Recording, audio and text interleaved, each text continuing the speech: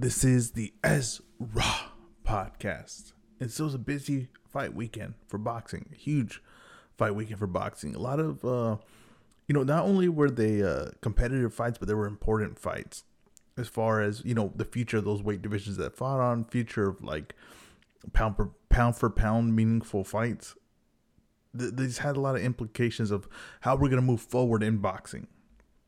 As you could tell, this is a boxing edition of the Ezra podcast. So let's start off with let's go in the order of which way of how I saw them when I saw them. And that's go Triple G versus Murata, which I was up 3 a.m. to watch. I literally got up at like 3:30. I think I caught the co-main event and the main event. I don't mind these early shows. I mean, I think 3 a.m. is pushing at 5 a.m. I mean, like if give me 6 a.m. all day, every day, I'll take that on a Saturday. The cards, there's too much things. I had so many screens on by the end of the day. It's ridiculous, right? I have 2 TVs. I got one TV that's on 2 stools. I got a projector that's shooting against a wall on my stairs. I mean, I had to go pull boxes that are in my garage so I could stand the projector on it to get it high enough so it missed the railing of my stairs, right? So I'm working really hard to see all these fights, and I'm at some point I can't even enjoy all of them. And the worst part is I was put all my focus on the Ryan Garcia fight while the Lubin fight's happening. And I had to go back and watch Lubin. I've seen the Lubin Fedorov fight now probably 4 times now. My wife wanted to see it again after I already saw this morning, and so we just watched it. And I'm not complaining. That's a great fight. It's a fun fight to watch. Ryan Garcia one I've seen twice. I've seen 1.5 times, and that's a tough watch second time. But even if we're only gonna watch half of it, but let's start off with Triple G and Murata. This is, like I said, this is on early in the morning. I picked Triple G in this fight to win by. I thought he was going to cause a lot of damage to Murata, and they would stop it late in the fight. Didn't start the way that I thought it was going to start, but I did tell you that who knows what Triple G is going to, come out there. He's 40 years old. So when you're 40 years old, it's no way that I can guarantee that this is the performance that I'm going to see, or you're going to be able to do what you could do in the previous fight. There's just no way of guaranteeing it. He could fight next week, and I still can't guarantee that it's going to look like what he fought Murata. Now, I did think the Murata style would deal with the ring rust better than Triple G because they've both been out for a long time. And Murata isn't as precise. His offense is, he kind of just like, if he's punching a heavy bag, that's the way he kind of fights. I don't think he puts precision as like, is that important in what he's doing? I think he just kind of works, and he gets to a comfortable spot, gets flat-footed, and just works at that point. And that's what he started doing. And he really didn't respect Triple G's power early. And it really didn't look like Triple G's power was doing anything too early. And it looked like Triple G was old. He looked rusty. It looked a combination of all those things. And I thought, honestly, like in the second round, I even tweeted, I was like, he's going to get stopped. Triple G's going to get stopped in this fight. It looked like the body shots were hurting him. It looked like when he couldn't get his power, he was just forced to move around the ring a lot more than he wanted to. And Murata was just kind of putting it on him, it felt like. Then Triple G gets off the ring rust. He warms up because people were saying that age wasn't a factor, or, so there's a lot of things being thrown out there on, why Triple G was struggling in the beginning. It was definitely because of age, and it's definitely because he needs to warm up. It's definitely because he can't do the things that he used to do, like as far as head movement. It's no longer there. He did used to have head movement, but I know people don't want to give him credit for that, but there was definitely head movement early in his career. And it was slight, but it would allow him to stay in the pocket and work off of those little slight head movements, making his opponent miss. He doesn't have that anymore. He can't time it. He get clipped up by Murata, right? So what he starts to do is he actually starts to box. I don't know if anyone's giving him really credit for what he's doing, but he starts circling Murata, not letting Murata get set, because Murata has to be set to punch, and he's not good at adjusting. So he starts moving Murata around and using his jab, and then going with the overhand rights. He's walking Murata into it, and once he started doing that, Murata eventually, when he was doing well to holding up well to those shots early, he starts falling apart to him later, right? And Triple G has real power, and we know that power doesn't go. So when he starts those shots that he was good, when he was seeing them, when his feet were set, but when he started moving and he couldn't get set, and he just kind of turning into big shots like that, that's when he started seeing that Murata was not going to hold up. And Triple G showed once again the skill level that he was able to pull off. And different, technically, he could fight different styles. It's not just a come forward guy. Like, he has skills. Triple G, I said, is like a real controversial figure in boxing, because a lot of people want to say that he it's kind of like trash, and people say that he's, all time great. And I think probably both are obviously an exaggeration. I think Triple G's skill level though is at a really high level. I think that if we say that he's not a highly skilled fighter, I believe that's not true. I think that's purposely being negative. He does not have the resume to be an all-time great. That's just the case of it. But his skill level has been proven in the ring, especially with fights with Canelo. But Triple G gets a win, and to me, it's gonna be it's probably a good. Right now, it's the best middleweight win out there this year, and probably ends up being the best middleweight win this year. I can't see how someone would surpass it. I think Murata's a top 5 middleweight. Now there's an argument on inactivity and people passed him, but I mean the counters I heard were Lara, who has 1 win at middleweight against a guy named Cornflake. Okay, so you can't tell me that. He practically didn't fight at middleweight. That's honestly the truth with Lara. So don't tell me, inactivity of Murata, when Lara practically didn't fight at middleweight, because that one fight he had was against a guy that is a B-level fighter at best, right? A B-level fighter at best. Murata's inactivity is equal to what the hell Lara did at middleweight. So don't tell me Lara, right? And if you're already pulling up Lara, if I ask you who's the top 5 middleweights, and when you get to number 5, you have to say Lara, then it's Murata. Okay, I'm correct. Okay, don't tell me Lara.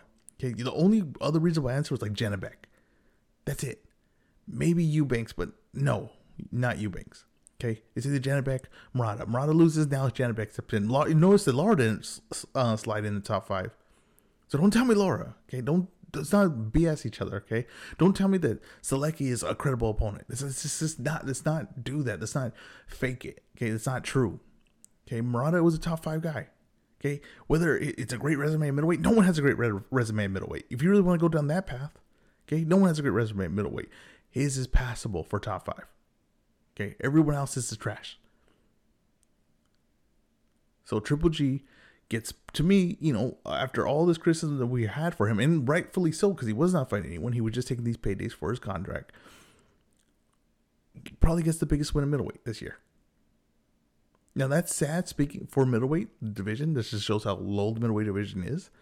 But to me, Triple G puts himself right back at number 1 guy for middleweight. I'm sorry. Now, do I think that's skill-wise? Do I think that's off ability or, where he's at right now? No, I mean, I think Charlo would beat him. I think I would favor Triple G in that matchup, but Andrade outboxing wouldn't be stunning to me. I think he beats Munguia, but I'm just saying that's the middleweight division, okay? That's the middleweight division. To me, he's back on top at middleweight. Now, they have a Canelo fight coming up. This did not assure me that could be a good fight or a competitive fight. I think Canelo's just too much for him. And I think that if Murata's landing that early and Canelo's landing that early and his body's not going to hold up, I think Canelo's going to put a beating and get the stoppage. But I think that's a shame, really, that the Canelo fight is available to him, because I think the Munguia fight is a much more entertaining fight. To me, it's a top 5 fight that could be made right now. If you're going to tell me, make 5 fights, right, that are, it's going to be entertaining, it's going to have a lot of hype on it, and it's, a lot of hype, entertaining, and meaningful. I think Triple G versus Munguia, it's definitely in my top 5, might be in my top 3. I mean, I think that's a real shame that fight isn't next. The idea I threw out there was, everybody says that Canelo has a 3rd fight with Matchroom, and everybody's saying that it's going to be Ryder. Well, if it's going to be Ryder, let me just get Ryder next after Bivol and put Triple G, Munguia on the undercard. Both co-main events. I would pay $90 for this. DAZN pay-per-view. Like I said, if you listen to my podcast, I throw out ideas. That's an idea. You could take it. That's $90. I guarantee everybody pays it, right? Everybody wants to watch Canelo, right? That's already the event. And now you have Munguia, the up-and-coming Mexican fighter, versus the Mexican-style Triple G, right? And the winners of both these fights are going to fight each other. And you have to assume, right, that it's Triple G and Canelo. But if it comes out Canelo and Munguia, well then, damn, you just enter Munguia into some kind of stardom because he beats Triple G, and now he has Canelo, and you have an all Mexican from Mexico main event set up for you. That's off the top right there. That's a freebie. But I don't know if they already have the deal. I'm guessing they already have the deal with Canelo Triple G that's already signed, so it's not going to happen anymore. But I just like that idea because I really want to see Munguia versus Triple G. Especially if I have to see Ryder, I'd rather see it on with the card of Munguia at Triple G. But I think Triple G looked good for his age. Steele to me is now back at the number one middleweight. That doesn't mean I think he'll beat everyone. That just means, it's just off resume and what you've done. And I don't know. That's how bad the middleweight division has been. The Triple G could come back, beat Murata, and put himself right back. After basically 3 lousy performances before this, where he got wins, but they were either against no one that is of any credibility at that weight class, or the Derevyanchenko fight where a lot of people felt he lost. I mean, it was a very good fight, but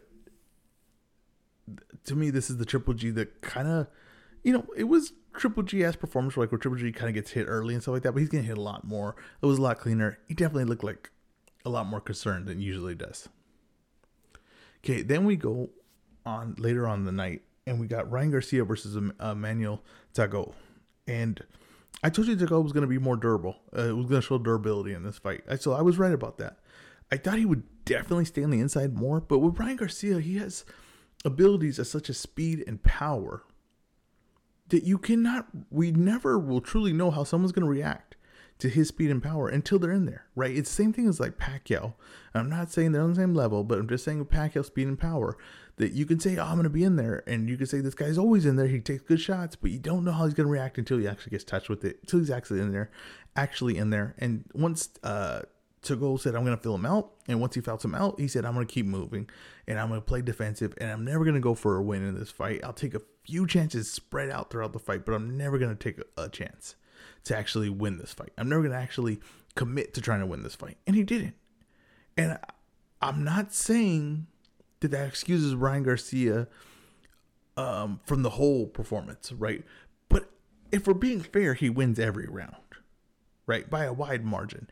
He doesn't really get touched, right? Very few. Like, if you're going to look at the numbers of when he got touched, it's going to be equivalent to like a defensive specialist who's moving off the back foot and not allowing a guy to get even close to him. But Ryan Garcia is doing that while coming forward, just off of what his ability is alone, just off his speed and power. Now, of course, I went into this fight saying, right, I made a post saying I'm selling my Ryan Garcia stock.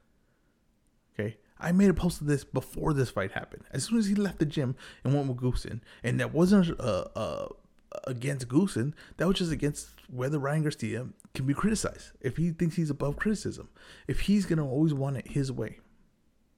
Well, we're going to find out with Goossen, right? Because Goossen has some work on his hands. Because I already told you that Ryan Garcia loses himself.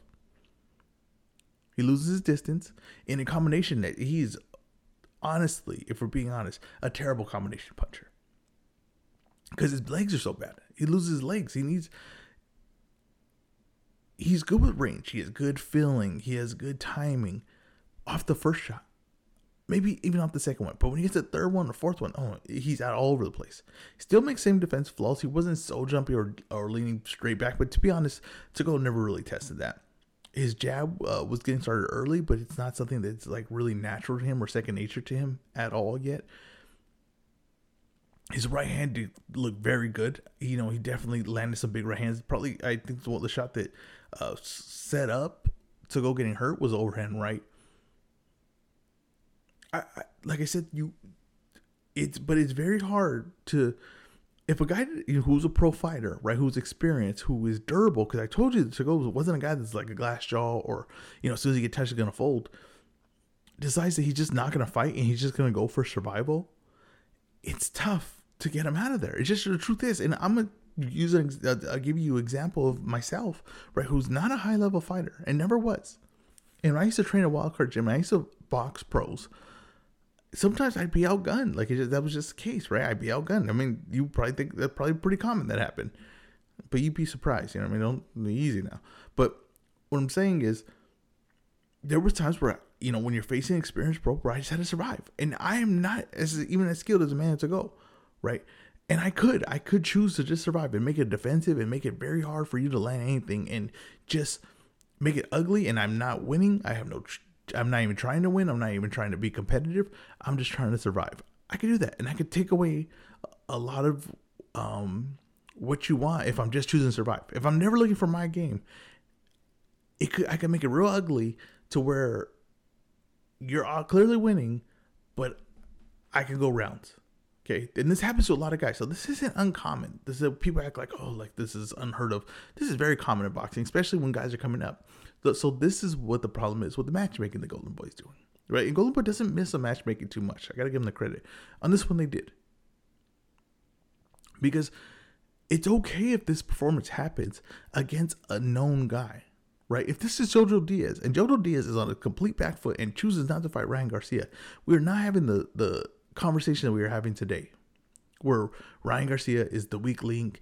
Ryan Garcia needs to grow. He needs to develop. He didn't create openings to get the finish. He didn't show other things in his game. We're not having that talk.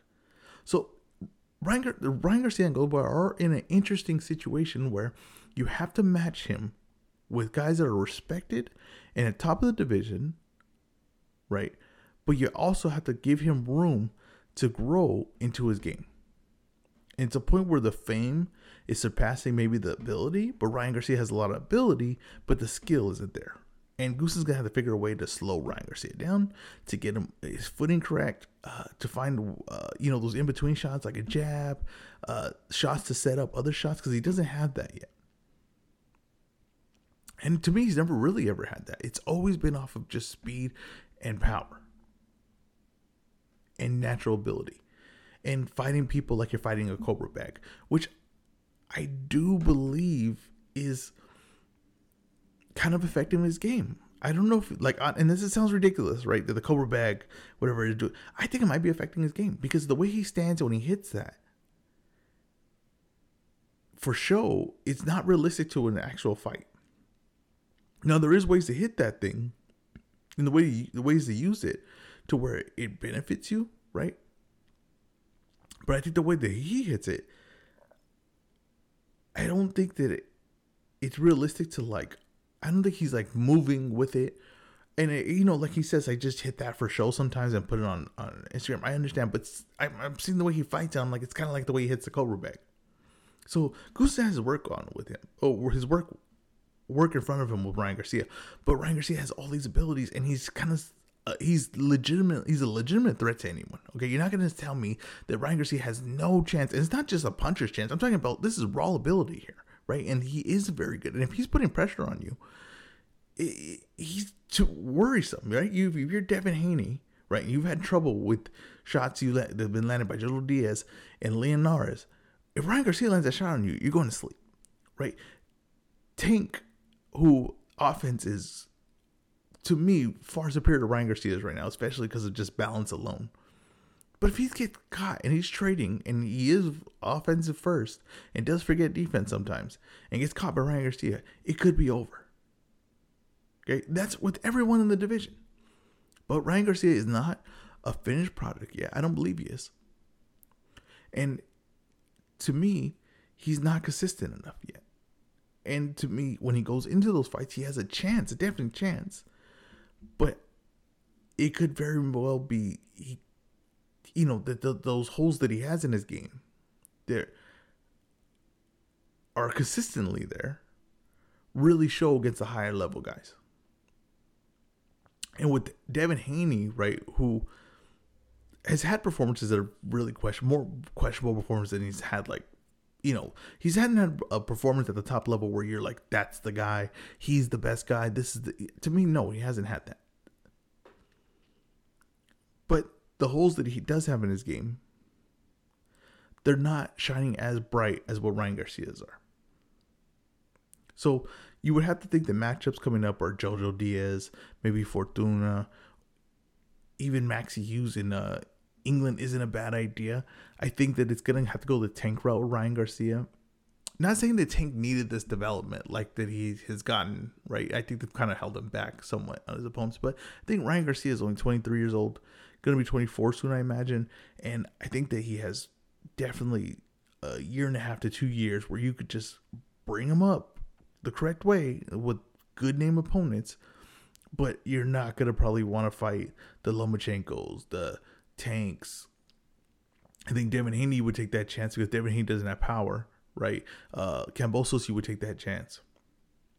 But mostly Tank and Lomachenko, Tiafimo, a guy like that, you probably keep him away from Garcia right now.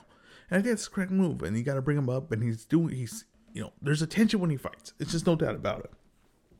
And he sold good on that. That's where he was at. I believe it was Alamo Dome. He sold good there. He's a star. I mean, that's just it. But he's not ready for me to try to make the claim for the top guy at 135. He just isn't there. And Haney, they are saying he is there, right? And I have my doubts. I have my doubts at that, right? And I think that even if Haney were to lose, right, to Kambosos, he's so young and to me has the capability of being a really high. He has very high ceiling for what he could be, but he might not be there yet, right?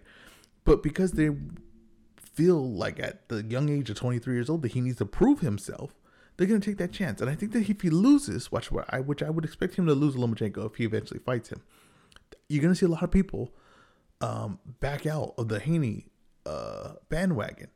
And that's when I'll be buying up all my stock, because you got to remember that there are fighters. Not everyone is champ at an early age, and not everyone winning a championship at early age doesn't mean that you're going to be a great fighter, right? Like Teofimo, a lot of people still their stock on Teofimo, and you remember he was undisputed. Whether the stupid things with the belts, like whether that was a real belt or whatever, he was undisputed and beat Lomachenko at a very early age.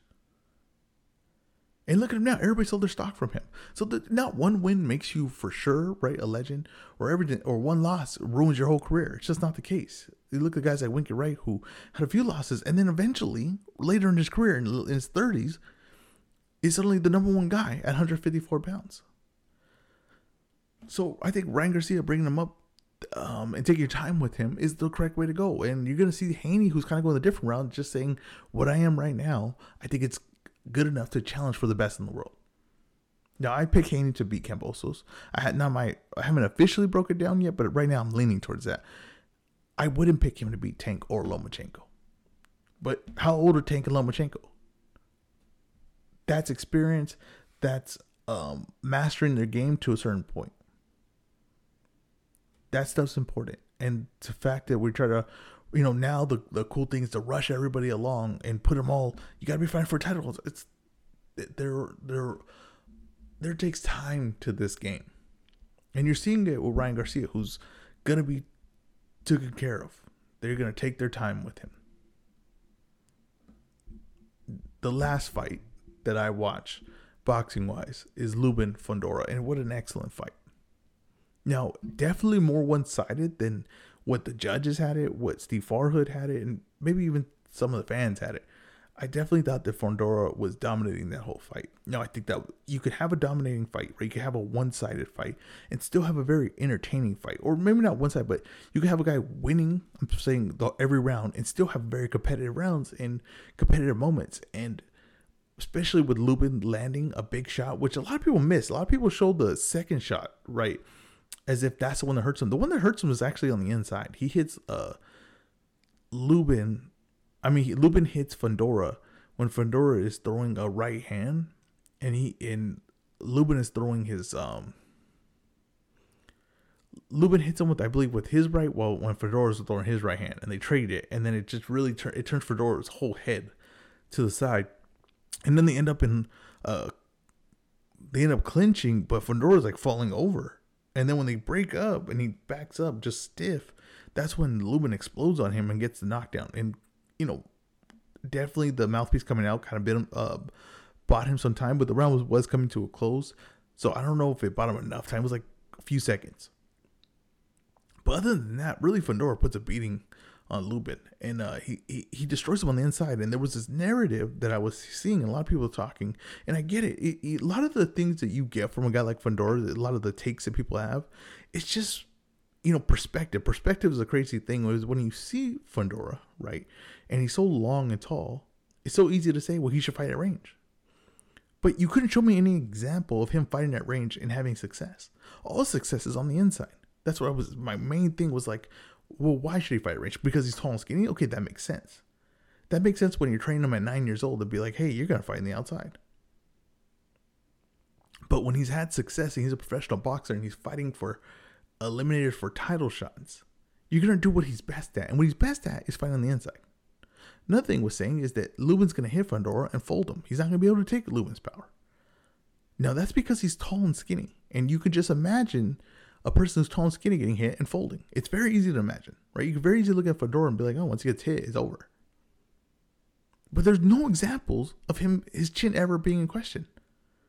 There's actually a lot of examples to the opposite of his chin being very strong. But perspective has people thinking that going into this fight, that Fedor was needing to fight on the outside and his chin was not going to hold up. Well, his chin held up and he fought on the inside and destroyed Lubin.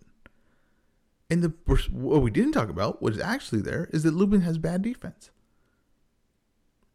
That Lubin is a little bit chinny.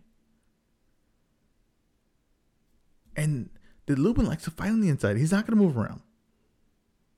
It was gonna be gunpowder versus gunpowder. And Fedor wins that fight. And I knew that going into it. That's exactly what I called it. The only thing I was off on this weekend was Ryan Garcia not getting the stoppage. But I told you that Tucko was going to be defensive, was going to be durable. But I told you that Fedor was going to wear Lubin down. Now, I thought Lubin, his success would have to come early. I knew that because it was going to be all his offense, right? And when he was at his freshest. I think Fedor is a little bit trickier defensively. He does different things to, at different ranges. He also eats you up with his length. His length is very good on the inside because he could get leverage. And then when you're trying to hold, he's still hitting you from shots because his arms are so far. You can't seem to get a hold of him. He can't stop him from working. And Fedor's going to be a problem for everyone as long as his chin holds up. Because once there's a problem with guys like that are all offense. If you look at Hurd, right, who's a really good example of a guy who's all offense, all pressure, right, and big and strong. It was just once his chin started to go and that affected his mentality, well, then that's when he, was ruined. So you kind of got to ride these guys like a hot streak. And I think that Fedor right now is ready for Charlo Castano, and he's very capable of beating either one of them. And just like Zhu, right, who we were more critical of Zhu than we are Fedor. And maybe it's because Fedor beat Lubin, but what Zhu did to Goucher, no one has done yet. And it was similar to an offensive pressure fight, right? The one thing that Zhu does is he kind of keeps his range a little bit better. Now, Fedor, not that he doesn't know where he's at and he's falling over. No, it's not that. But he likes to just put full pressure. He wants to be on top of you the whole time. When Zhu likes to keep a distance and pick his shots as he's coming forward. So his forward pressure is just keeping in punching range. When Fedor's pressure is he's all over you. He's hovering on you. And you can't see where the shots come because he's so long that you're just kind of stuck in there. And the mistake that Lubin made was he never kind of tried to go under the shots. Now, I know people wanted him to move around and box, but that's not really what Lubin does. Lubin's an offensive guy. He has to believe in his offense. Now, he likes to stay inside the good range and pick shots because he's pretty balanced and he's pretty gifted with the range of punches that he can throw and precise how he can put them. But Fedor didn't allow any of that. Fedor just started working and didn't allow Lubin to really think where he wanted to place his shots or, what angle he wanted to get. No, he was just like, I'm just going to shell up in this part right here. And then Fedor is killing him and getting shots in between to the side. And then Lubin starts to having to open up way more than he wants to, way more than he usually does since, being knocked out by Charlo. And it was just all discomfort the whole fight. And Fedor could do that to anyone. So all it's going to be is how, the thing that could hurt Fedor the most is, can his chin hold up? And if his chin's holding up like it has been this whole time, he's really going to be almost impossible to beat. Another thing I wanted to talk about with Fedor is the performance he had before this. And it was perfect, right? Almost perfect. Not that they planned this, but just for, when you're thinking boxing, right? And you're thinking about these matchups. Fedor, who people think arguably lost to Sergio Garcia, his last fight, and struggled with Sergio Garcia. Then they put Sergio Garcia on the undercard of this Fedor Lubin fight, and he fights Tony Harrison. And Sergio Garcia gets schooled by Tony Harrison, right? Now, I picked Tony Harrison to win that fight. I thought he was too skilled, and I didn't think that Sergio Garcia hit hard enough to really make Harrison pay later in the fight where he usually falls apart. I thought he was pretty secure of not, even if he fell apart, that Garcia wouldn't be able to change the fate of the fight. But that performance, right before Lubin, right, that performance, when the crowd all went to sleep, wasn't exciting. Fundora didn't look like a dominating guy. Didn't look like a guy that was ready to be undisputed or ready to knock off Charlo. And it was because he was working something else in his game, right? In that fight, he did try to fight at length. He tried to box. And because of that, it ends up being a competitive fight. Now, it's a fight that I thought Fundora won, but I definitely didn't think it was a great performance by him. I definitely didn't think that him boxing was his best way of winning, any major fight, against a high-level opponent. But I think they were trying to work some things out, and they were trying to figure it out. And you have to be very careful when you see those kind of performances. You have to look at it and say, was he doing what he was best at in that fight? Because that's what exactly I tweeted that out after that fight. I said, okay, that didn't look good. I'll admit that. But that doesn't mean, right, that's the Fundora's going to fight Lubin. Because that's not the case. That's not the one. I knew it wasn't. Because he's going to do what he's best at when he fights Lubin. So remember that when we see these fights and we're like, oh, his last performance. Well, was he doing he was best at in the last performance? Because that's how you know. That's how you can measure stick it, right? Was he doing what he was best at in his last performance? Thank you guys for listening. This has been the Ezra Podcast.